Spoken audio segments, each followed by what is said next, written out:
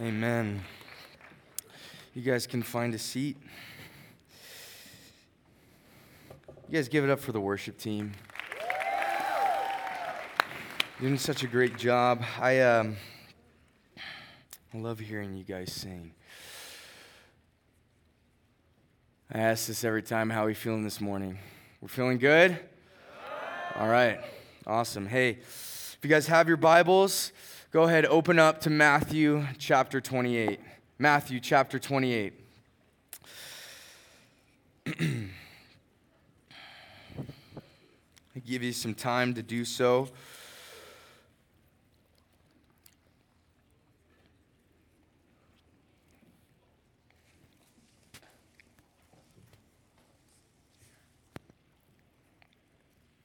Give me a thumbs up when you guys are there. All right, I'm going to read this verse, and we're going to kind of dive in today and what it means to live a life on purpose and a life on mission. So let's pray, and then we'll dive in. Heavenly Father, I pray for these students in this room. God, would you give them a zeal and a passion to not only know you more, but God, share that knowledge with those that don't know you. God, it's this simple message that you share with us. It's this simple command that you give us. And God, as we read this command, God, I pray something would stir up within us. God, something that would change our actions and the way that we live down the hill to make our lives not only reflect the gospel, but God, give us the boldness to speak the gospel as well. You are a good God, and we worship and praise you. God, it's so amazing to hear 1,000 students singing, "How great is our God." God, I pray that we would live that way in return. God, that these words that we're singing are not just words, they would be backed up by a life filled with worship. So God, I'm thankful for this morning. Would you challenge us and would you show us who you are? We love you and we thank you. In Jesus' name, amen. Amen. Matthew chapter 28, commonly known in the church, and maybe you guys don't even know this, but it's okay. It's totally okay. But this passage is commonly referred to as the Great Commission, the Great Commission. And within the Great Commission, you have a command that is given by God. It's not a suggestion. It's not something God wants to tell us to help us live a better life. He has given us a command. And just like Brian was talking about on the first night, man, how many of us have asked the question over and over and over again, God, what is my purpose? What is your will for my life? Where am I to go to school? What am I to do with my career? What am I called to do? What are all these things? And we act as if God is just going to show up in our room before us and tell us exactly what we're going to do for the next 40 years of our life. And can I just tell you, for somebody that believes in this and knows the Word of God, God has given us a purpose. He has given us everything that we need to go and accomplish His purpose. And for some of you guys, man, maybe your life isn't about purpose. Maybe your life is about achieving things and seeing how good of a college you could go to or how good of a career you can have or essentially, man, how successful you can be in your sport or whatever it is. There's this interview that Tom Brady has with, I think it was 60 Minutes. And in this interview, the interviewer is asking him, man, what else is next for you? And Tom Brady has this almost this midlife crisis in a way. He basically says, man, I have 3, I think at the time he had 3. How many Super Bowl rings does Tom Brady have? He has 7. Holy smokes. So at the time, Tom Brady only had 3 Super Bowl rings. But at this time, as he was doing this interview, he's like, man, I got 3 rings. I've got an amazing family, an amazing wife, amazing children. I'm successful in the thing that I've always wanted to be successful in since I was a young boy. I've got everything that I have ever wanted, yet I got to know there's got to be more. There's got to be more. And in this interview, you can see just in his eyes, he just doesn't know. He's confused why he still is left wanting after this amazing career that he's had with the Patriots. And in this moment, he's just reflecting on his life, and he realizes, man, these things are good, and I'm glad that I was able to accomplish these things. Yet at the same time, my life feels void of any meaning or purpose. It still feels like I need to do something.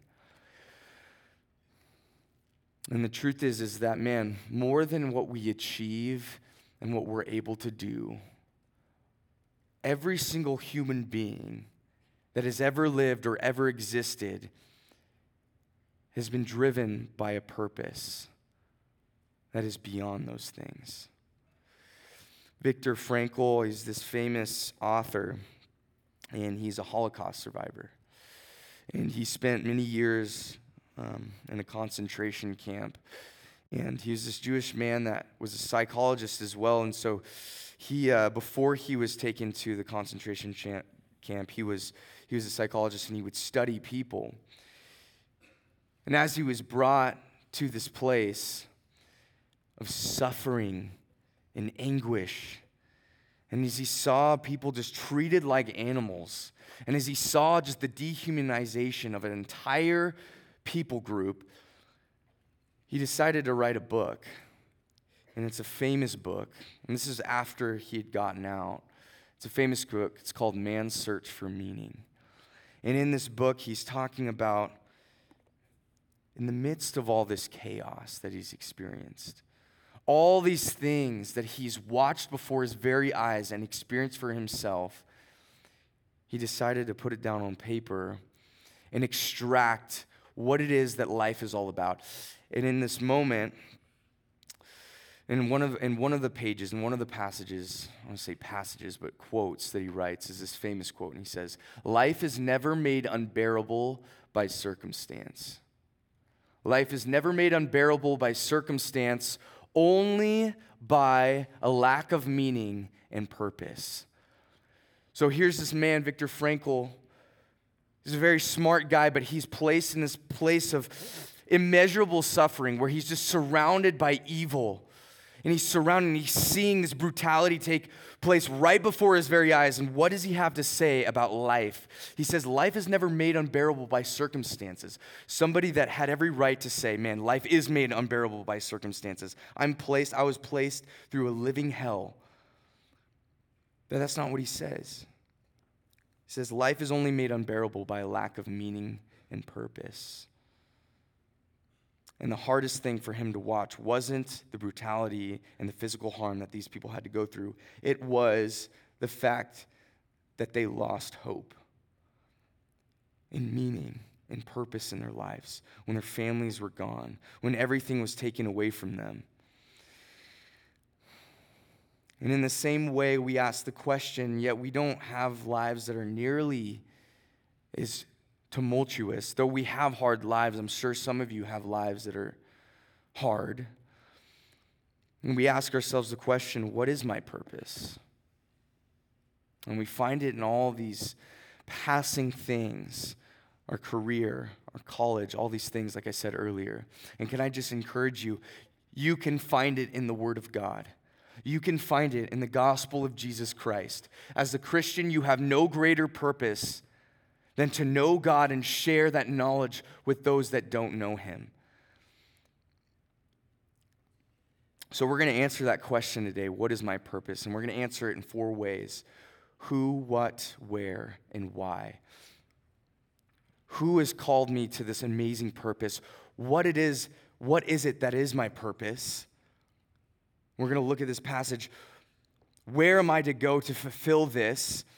And the last question, the most important question, why? Why am I to go and do this? And so we're all going to do it by reading through this passage together. Let's do it. Verse 18, chapter 28, Matthew chapter 28, verse 18. Here's what it says.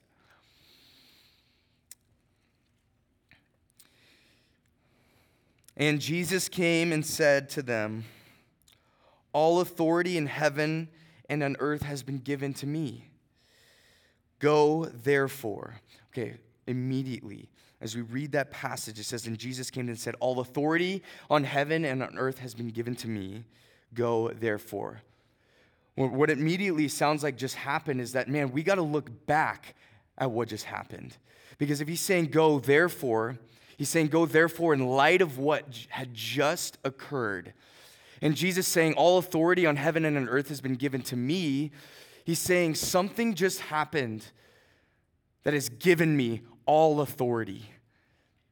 And some of you guys who know the Bible and probably are questioning me in a sense, are like, well, I thought Jesus already had authority throughout his entire life.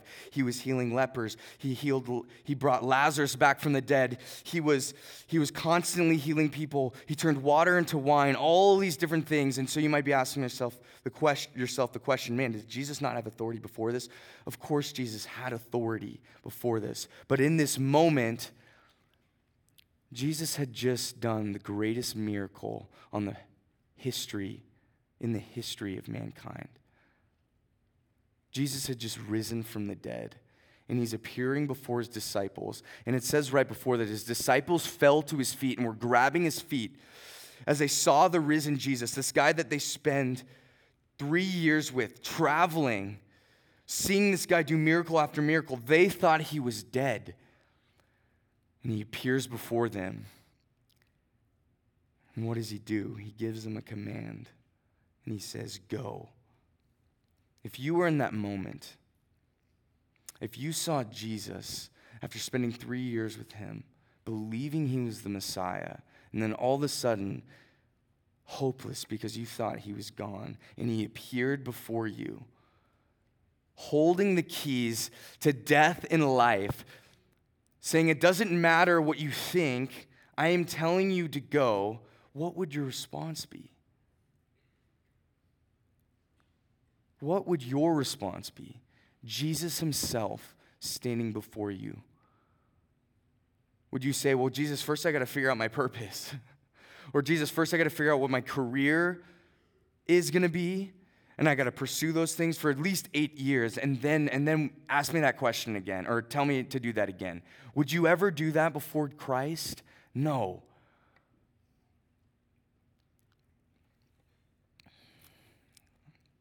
And in the same way as disciples, and that word disciple there, a lot of times people have questions about what that means.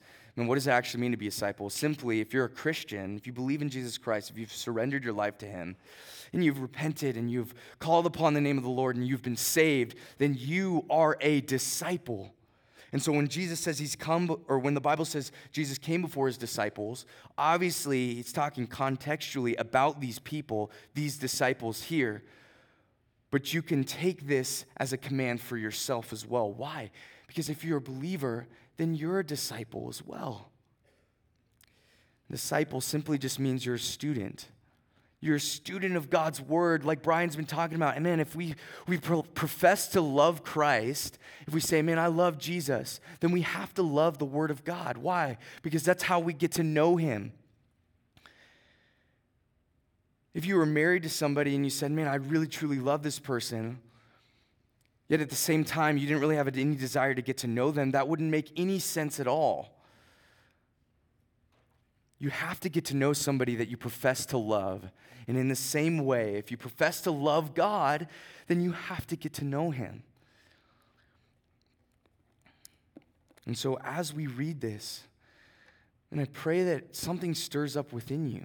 In the book of Isaiah, chapter 6, there's this passage where Isaiah has this vision, right? And it says, in the year that King Uzziah died, I saw the Lord, and he was high and he was lifted up. And Isaiah is having this vision of God. And this is in the Old Testament where there was prophets, and Isaiah was a prophet. And in that time, God would give these prophets visions so that they could take that vision and share it with the people. And Isaiah has this vision of God. And in that moment, I have to think that, man, he didn't even have language to describe what he was seeing. He just said, I saw the Lord, and he was high and he was lifted up. And the train of his robe filled the temple. And then there was these angels, they're called the burning ones. These angels that were surrounding his throne 24/7 saying, "Holy, holy, holy is the Lord God Almighty," never ceasing. And in this moment, Isaiah is on his knees and he doesn't know what to do because he is seeing God himself. So what does he say? He says, "Woe is me, for I am a man of unclean lips, and I come from a people of unclean lips." So instantly, when Isaiah actually sees who this God is, he responds by looking at himself and saying, "I'm filthy. How can I even stand before you? God, depart from me. I'm a wicked man. Woe is me." Not only does he say that, he says that about the people that he's with. At the time, the nation of Israel was rebelling against God, and so they were rejecting him. And God gives him a vision to remind Isaiah who he really is. And then God asks this question. Yes, a rhetorical question. And he says, "Who will go for us? Whom shall I send?" And then, already knowing the answer, God knows the answer to this question. Isaiah responds and says, "Here I am, Lord, send me." And if that same God, like I said earlier, asked you to go and make disciples of all nations, do you think that's a suggestion? You think he's just suggesting it? No, if we believe in Jesus Christ, something in us, this passion for the gospel, perhaps you're even feeling it this week, and you even have God placing names and people on your mind and on your heart to go and share this with. And there's people in your life in your family, in your friend groups that man, I wish they knew this. And may this be the time as we're reading through this, chapter 28, the book of Matthew, where you're challenged and commanded to go and share with them. And if the God of the universe, like Isaiah saw, the vision of God, stood before you and said, "Go," what would your response be? And I pray and hope it'd be, "Here I am, send me. I will do anything for you, Lord. I would go anywhere.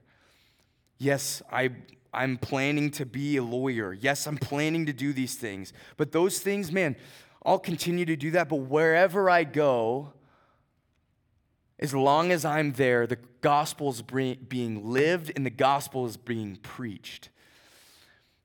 Wherever you go, whatever college you go to, whatever profession you get into, we need people, not just in ministry to be sharing the gospel. We need you guys that are going out in these different communities and in these different work cultures and all these different schools to be light in darkness.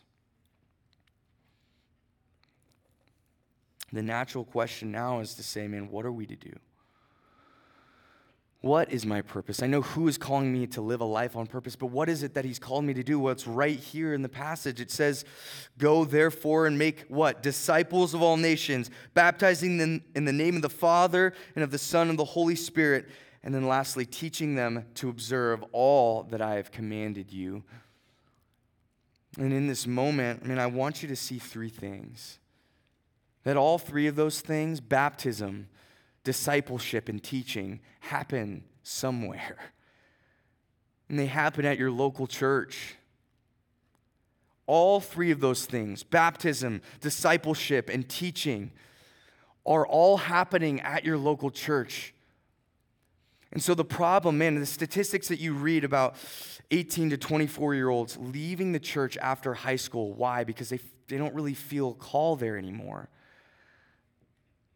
Either life got too complicated, too complex for them to actually continue to go to church, or they just felt a lack of meaning. They thought church was boring. They felt like, youth group gave me meaning, but that big church, I don't really want to go there. And not only that, but we've become consumeristic in the way that we go to church. We make a list of things that we like and that we don't like. And we keep just adding to the list. We see something we don't like, we write it on the list. Oh, I didn't like what he said, I'm going to write that down. I don't like that worship song, I'm going to write that down. And then the list gets so huge that no church could ever meet those standards. And as a result, man, we're just consuming. Man, I don't like the way that this person does it. I don't like the way that this person does it. And then we just want to become consumers. And that's not what it's about at all. Being a part of the church is not about what you get from it. Being a part of the church is about living a life on mission. And if you were to be a part of the church that the Bible talks about, can I just tell you, life's not meant to be boring.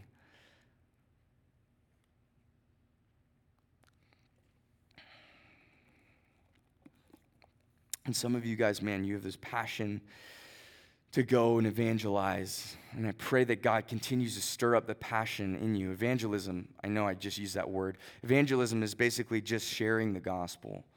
And so you guys have this passion maybe to share the gospel and the truth of God's word with people.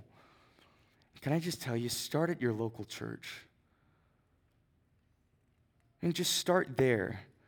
If you just plug in and serve without feeling the need to be served, if you have a voice, then use it on the worship team. If you have this passion for ministry for young dudes and you're in college and you want to pour into young men, then start a junior high Bible study with young men. Same thing for you girls. Man, if you guys are gifted in evangelism or going and sharing the gospel, then start by inviting people to your youth group and to your churches where they can hear the gospel. Get involved. And not just in your youth groups, but in your churches. I think one of the reasons why so many people stop going to church is because, man, they're so used to youth group. But on Sundays, when the moment that they graduate and they start going on Sunday, it looks so different. And then you've got all these old people surrounding you, and you're like, what's going on? And we're singing these songs, and there's a choir and whatever, But can I just tell you, like I said, church is not about consuming. It's not about getting what you want. It's by pouring in. And there are older men and women that you need. Believe it or not, they do need you. And you need each other. Because there's this wisdom and there's this mentorship that you can get from these older men and women. And at the same time, the older men and women can see what the Lord is doing amongst young people, and they can feel connected to the work of the kingdom of God as a result. And it's such a beautiful thing. And that's what God has called us to. And you might be asking the question, man, where? And a lot of times when we talk about missions, we're talking about, man, everyone's a missionary. You can go and share the gospel. You're a missionary. The problem is that not everybody's a missionary. We're all called to live a life on mission. We're all called to go into wherever we're living to be Christ-like, not only in word, but in deed as well. So we need to be living the gospel. We need to be sharing it with our words as well. But we're not just called to do that. And there's some of us that are just called to be in our communities, plugged into our church, discipling young men in our communities here at home, in California, in Orange County, in all these different places. But then there's some of us that are called to go to all the nations.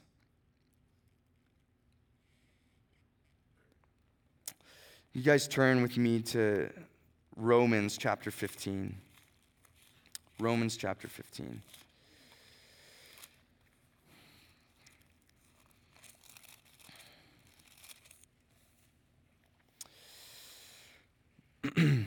Romans chapter 15, verse 18. I'll let you guys get there. Give me a thumbs up when you guys are there. Sick. All right, here we go. Chapter 15, verse 18. For I will not venture to speak of anything except what Christ has accomplished through me to bring the Gentiles to obedience, by word and by deed. I love that, by word and deed. By the power of signs and wonders, by the power of the Spirit of God, so that from Jerusalem and all the way around to Illyricum, I have fulfilled the ministry of the gospel of Christ. So in this moment, Paul is writing to the Romans, and he is saying, and I've fulfilled the ministry from Jerusalem all the way to around Illyricum. I'm done with my work there. Why? Because he's planted churches there. And he hasn't planted nearly as many churches as you would see in California, but he has planted churches. Let's say he planted 6 churches in that area. What is he doing there? He's saying, my work here is finished. And as a missionary, Paul is a missionary. As a missionary, he's saying, man, you guys are now responsible to disciple and make disciples, and those disciples make disciples. And then from there, the gospel just spreads like crazy. I am called to go somewhere where the gospel has not yet been heard, where people don't actually know the gospel, where the gospel is actually not written in their language, where I'm able to go and learn their culture so that I can have common ground with these people, so that then I can explain things to them, the things of God. And can I just tell you, being a missionary is a lifelong pursuit. It takes time. And it takes learning, and you have to learn different cultures, and you have to pick a culture in which you want to invest in. You want to learn their language, and you want to learn, man, how is it that we can share the gospel with these people in both word and deed? Because if you just show up to another country thinking you know everything, and you're just going to share it in their language, and they're just going to accept you, good luck. You need to learn everything about their culture, everything about their language, how to speak, and what makes them tick, what's important to them. I think many of us would be shocked to find out how many people have yet to still hear the gospel, or yet to at least hear about the Word of God or about Jesus Christ.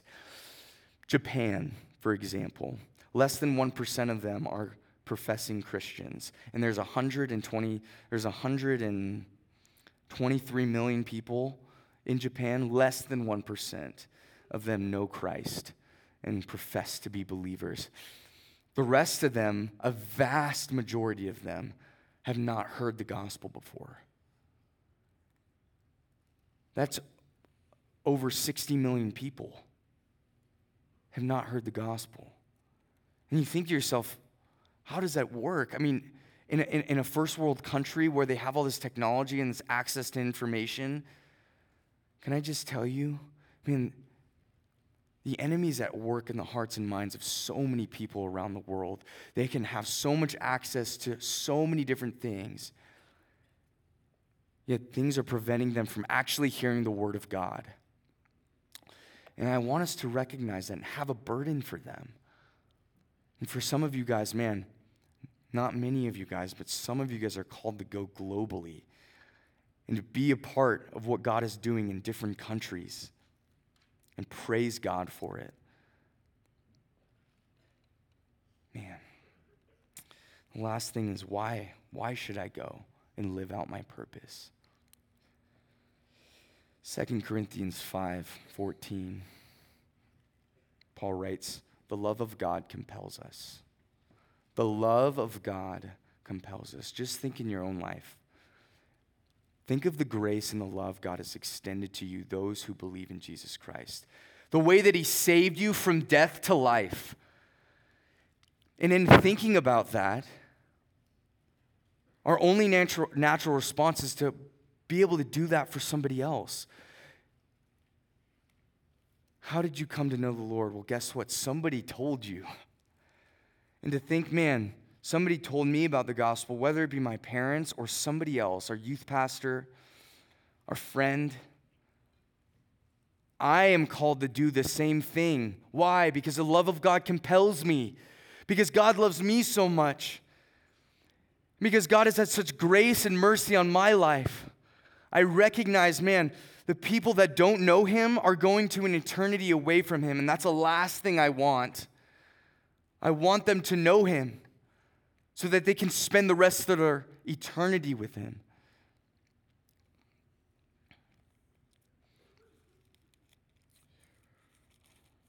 Romans 10:13. For everyone who calls upon the name of the Lord will be saved. How then will they call on him in whom they have never heard, or whom they have not believed? And how are they to believe in him in whom they have never heard? And how are they to hear without someone preaching? And how are they to preach unless they are sent? As it is written, how beautiful are the feet of those who preach the good news. How beautiful are the feet of those who preach the good news. And we have the greatest burden to go and share the gospel. And you have people in your life that you love. And if you love them and you believe in the truth, if you love them and believe in the truth, then those things work together in the way that you share it with the people that you love. Why? Because you love them enough to share the truth with them and be honest with them. But you also love them enough not to prevent them from actually knowing the truth and doing it in a loving way. The answer to the question that Paul asks right here when he says, how then will they call on him in whom they have never heard and be saved? The answer to that question is they won't. If they haven't heard of the grace and mercy of Jesus Christ, then they're like you and like me before we were saved, deserving of God's wrath, deserving of an eternity away from him. And I understand there's these theological arguments. Well, what about people that have never, ever heard and they've never gotten the chance to reject him? Man, can I just tell you, we can argue that all day theologically, and yet people are still dying. And people are still going to an eternity away from the Lord. At the same time as while we're trying to come up with these theological arguments. And can we just read the Bible and live it? When it's clear, Paul is saying, for everyone who calls upon the name of the Lord will be saved. How then will they call on him in whom they have not believed? He's saying they won't. Go and tell them. So as a result, the love of God compels us to go. And not just the love of God for all of you guys, but individually. If you're a believer in Jesus Christ, God loves you in an individual way. And he has saved you. He hasn't just saved a crew of you, a group of you, but he saved you. And he's transformed your heart. And he knows you intimately and personally. And he loves you as his child. Amen. Let that love, as it's poured into your heart, give you boldness and courage to go and share the gospel. Close with this, and then we're going to watch a video real quick. In China, there is a group of people, and it's called the CCP. It's not just a group of people. It's essentially the entire Chinese government, the Chinese Communist Party. And what's happening in China is they're taking the word of God and they're rewriting it to help support communist ideals. And what's happening with the church at the same time is that the church in China is actually, there's starting to be restrictions on their churches in which the only Bibles that they can actually possess are Bibles that have been rewritten by the Chinese Communist Party that help support these ideas. And the Bible is vast, and the things that they write in here are vastly opposed to what Christ says, and vastly different than what actually the Word of God actually means. And so as a result, many of these churches have gone into hiding. They have to meet secretly to preach the Word of God, the true Word of God. They have to hide in garages and basements to have their church sessions. Like Brian was saying earlier in this week, man, the government, all that stuff, all those people are onto them. And so their only response is to go and hide in these places and make sure that they're preaching from the Word of God that has not been tainted and not been rewritten. And can I just tell you, I am sure that these people are zealous for the Lord, that they know him, and that they don't care about all these external things. All they care about is knowing God more and preaching Christ in the gospel. And the greatest danger for you and I, and though it might seem like, man, we're heading into a time where there's might be persecution, We're heading in a time where more and more people just disagree with us and say, man, you're a bigot, or you can't tell me how to live my life, or whatever it might be. We live in this culture that, man, even just saying what you believe, you're already canceled. And it might seem like it's heading into a time where we're going to be persecuted, but can I just tell you, the greatest danger for you and I is not persecution. It still is not. The greatest danger is not physical harm for persecution. It's not being thrown in prison. It's none of those things. The greatest danger for you and I is the love of the gospel and the zeal for the gospel growing cold and not caring and being apathetic to the things of the Word of God. That's the greatest danger. Because if we have everything we need and we're surrounded by all these distractions, why would we ever feel the need to go? Think about it in your own life. Man, if you start to experience persecution in real time, where people would go up to you and say, do you believe in Jesus Christ? And you would, before you would have an option between a life of comfort and then a life of suffering, yet still with Christ, what would you choose? And many of us, man, pursuing comfort all the days of our life, we'd say, I'd choose Christ. Would you really? Because it seems like right now, your whole life is centered not around Christ, but it's centered around comfort and career and all these things that are not bad things. But without Christ at the center, they mean nothing. You got to ask yourself the question, am I willing to live a life on mission? And if there's anything you got from today, it's that you have been given a purpose and that you don't have to wonder, man, is a Christian life actually truly worth living? Man, there's nothing more epic than living a life with Christ. There's nothing more fulfilling. There's nothing greater than sharing the Word of God with somebody that has never heard it and seeing their eyes open up and seeing the heart softened and seeing a son of God come before Christ for the first time. There's nothing like that. And so you want to see it, be a part of your local church. Be invested wholeheartedly, heart abandoned for the church, saying, I would do anything for this church. And I would go anywhere as well. Last quote. There's this missionary. His name is William Carey. He's from the 1700s. He's this famous missionary, and he was a missionary in India. And he has this famous quote. He was successful in missions. He led a lot of people to know the Lord, but that's not really what it's about.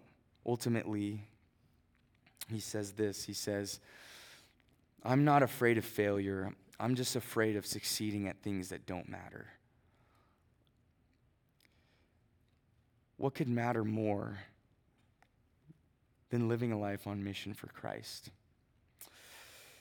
This year, we had the opportunity, and you'll get to see it on the screen, we had the opportunity to partner with an organization called JAM Ministries, Jubilani Africa Missions, and the missionary that kind of leads their organization, his name is Jit, G-I-T. What a sick name. And he's from South Africa, and he actually came here as a camper, and he was sitting where you're sitting. And in the seats that you guys were sitting, he felt the call on his life to go and start a missions organization. And he went back to his home country of South Africa, where he saw the need for the gospel to be preached, and he saw the need because there was poverty and there was not clean drinking water, and there's all these different things that he felt this urgency to preach the gospel in both word and deed. And so he felt the call in his life to go and do that. And this is the mission that he started. Go ahead and check out the screen. Awesome. So Jit has this amazing opportunity to partner with all these different organizations, Christian surfer organizations and skating ministries and all these camps. He runs camps over in northern South Africa now. And so he's doing all this stuff for the sake of sharing the gospel. But not only that, being a light in the community. You heard he's developing leaders, and he's developing disciples as well that are to go into the communities and from there have an impact. So he's not the only impact center. It's such an amazing ministry. So just in a moment, we're going to take offering. And I want you guys to know, man, you're under no obligation to give. This isn't like something we're asking you to do. This is something, man, we'd ask that you would give out of the gratitude in your heart. But this money that you guys will give essentially will go to Jubilani Africa Ministries with JIT and help him help support him in the work that he's doing out in South Africa in the Limpopo province, as you guys were seeing in the video. But not only will this money go there, this money will also go to Hume International, which is nothing up here at the lake or any of our Christian camps on campus. So none of this money will go to Ponderosa, Meadow Ranch, any of that kind of thing. It will go to Hume International, which is our international ministry in which we run Christian camps in places like Thailand, in places like Papua New Guinea, in places like Mexico and Nigeria, where we're sharing the gospel with students, just like we are here. And so if you guys want to help and support, you can go ahead and do that by giving. And so I'm going to invite our lead counselors to come down to the front. We're going to be playing some music as you guys are going to be praying. And I'd ask that you guys would pray for two things, okay? I'd ask that you pray that God would stir in your heart a greater passion to share the gospel. And number two, would you just pray for JAM Ministries? Would you just pray for JIT and the work that he's doing over in northern South Africa, that God would be using him boldly and mightily to go and share the gospel and be a light in his community. Can we do that? Awesome. Hey, we're going to take the time to pray for just a couple moments, and then the worship team is going to kind of lead us in one more song. Let's do it.